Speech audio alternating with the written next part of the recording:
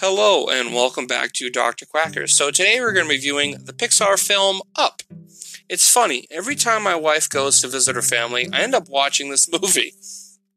I might just miss my wife, although this is one of my favorite Pixar films.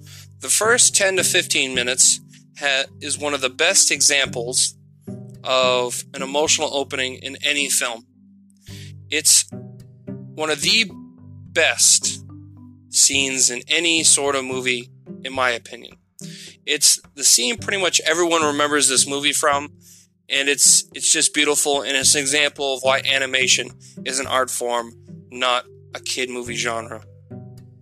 It is also one of the best examples of showing, not telling. The whole montage tells you the whole story and marriage of Mr. Fredricksen and Ellie through the wonderful score and the animation, with the right environments and visuals.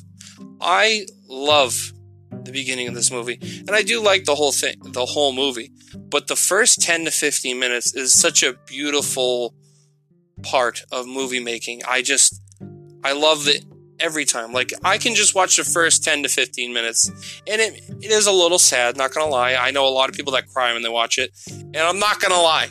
That scene hits me in my feels every time I watch it.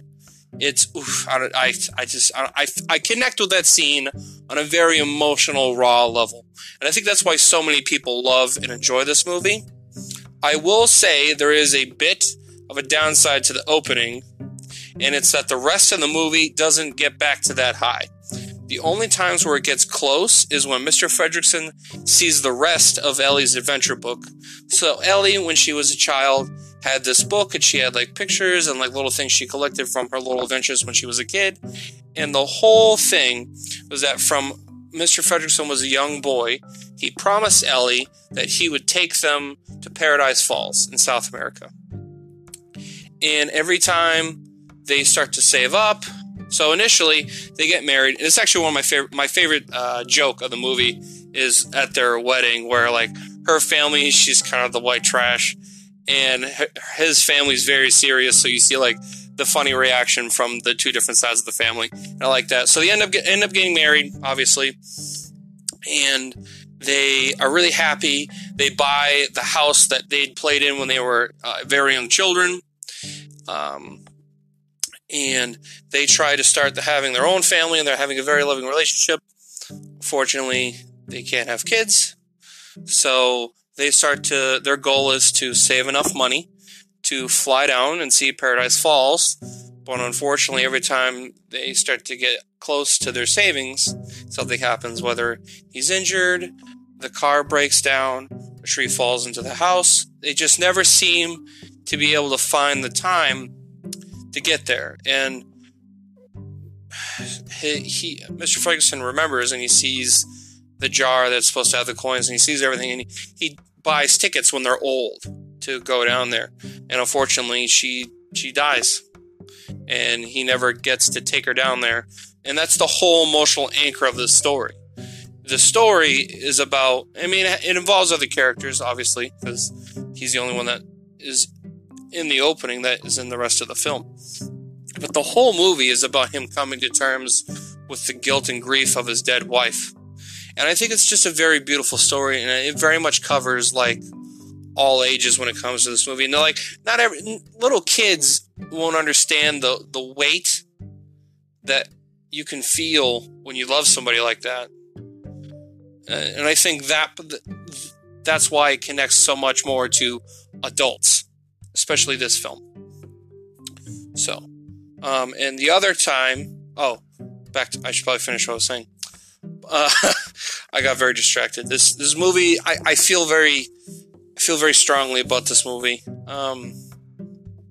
So when he finally gets the house to Paradise Falls, he's looking through her old adventure book, and there's a page that said the stuff I'm going to do on my adventures, or something to that degree.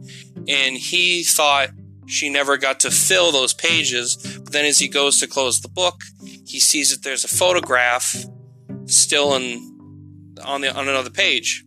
And he goes back and he sees before she died that she basically made it a scrapbook of all of their adventures through their marriage. And she basically tells him, like, hey, I'm happy with how my life went, and I love you. Go on new adventures. And that's essentially what ends up making him, I shouldn't say forgetting, but he lets go of his guilt and is able to move on from his guilt from the death of his wife.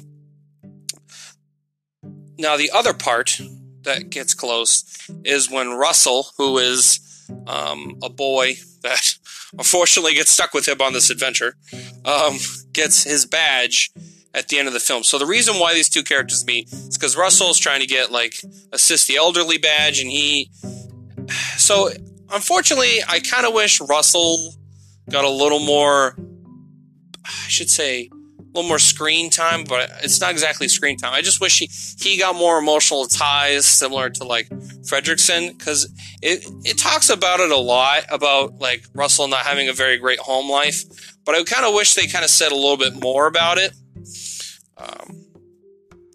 And so the whole reason why he wants to get this badge is because he'd have all the badges and he'd be a senior wilderness explorer.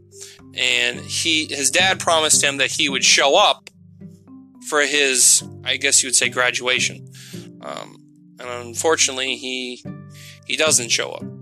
But Mr. Fredricksen does. And instead of giving him the assisting the elderly badge, he gives him the Ellie badge, which it's a grape soda cap with a little pin on it, and he pins it on him, and for above and beyond his service and Call of Duty for assisting the elderly, he's given the Ellie badge.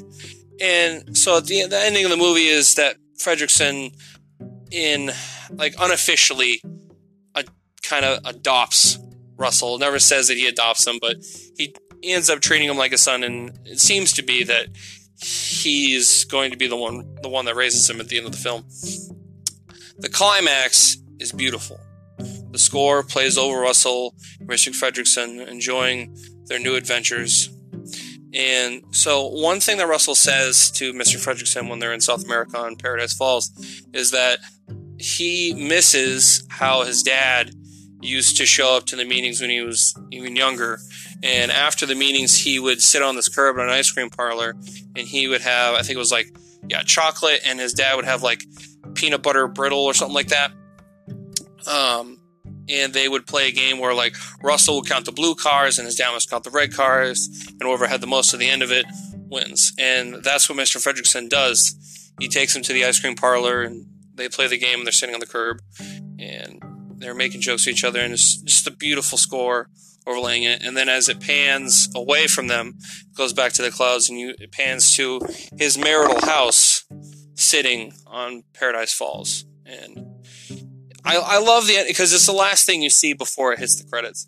So I love the climax of this film because Fredricksen eventually he did the promise that he made for his wife of bringing her to Paradise Falls, and also keeping the promise that he would go on new adventures. And I really like it, and I think it's a very beautiful scene. I will say it's the beginning kind of overshadows the rest of the film, but I still love the climax, the ending of the film. It's really beautiful, as well as the beginning. The voice acting is great, and I love all the characters in the film. The villain is their Fredricksen's and Ellie's childhood hero, Muntz. So he isn't anything super new or interesting. He's just kind of evil rich guy, meh. He does serve a purpose. It's what initially makes Fredricksen and Ellie want to go to Paradise Falls, because he was a famous adventurer when they were kids. So that's just what brought them together. And he does his job. So, obviously, and, never meet your heroes. And that's essentially all that he ends up doing. Turns out, he's an asshole and tries to kill everybody. Because he thinks everyone's trying to steal this bird that he was defamed in his early career, saying that he lied about the bird and that he faked it. And then he left to Paradise Falls saying he'd never return until he caught the creature. for alive. So that's why he's there. And then they bump into each other, and he's just an evil asshole. I will say though, I do like how his minions are dogs with like voice little boxes where they can like speak, but they can all like speak in different languages. So that's pretty funny, and I like the dog jokes. Obviously, it's entertaining for both humans. It is entertaining for humans, but it's entertaining for adults and children. And I think it's pretty funny. Like they think Russell's a mailman, and it's just little things like that. It's just little funny dog jokes, and I enjoy it. I really like the humor in this movie. I will say my favorite jokes are the old man jokes. I love Mr. Fredrickson's the humor that he has and the way they use his character, and it's a really good film. Except for those little things, the villain, and unfortunately the emotional high is only in the beginning. Or at least that's its peak, I should say. It's not. It's an emotional story, but the peak is in the beginning. So I'm gonna give this rating. It's an 8 out of 10. It's a pretty good movie. It's a great movie. Unfortunately, due to it not being able to carry over that emotional high, at least one other time in the movie, it kind of renders the rest of the movie kind of moot. At least in terms of like the beats of the emotion. It's a great movie. I don't want you to think that the only good part's the beginning. It really is a good movie throughout. It's just, for me, the best part's the beginning, and if the best part of it is only the beginning, it kind of loses those 2 points for me, and the villain isn't anything spectacular. Unfortunately, most Pixar films aren't always that great. Syndrome from The Incredibles is great, so it's hard for Pixar, because sometimes they have great villains, and those great villains can sometimes make their other villains kind of look poopy.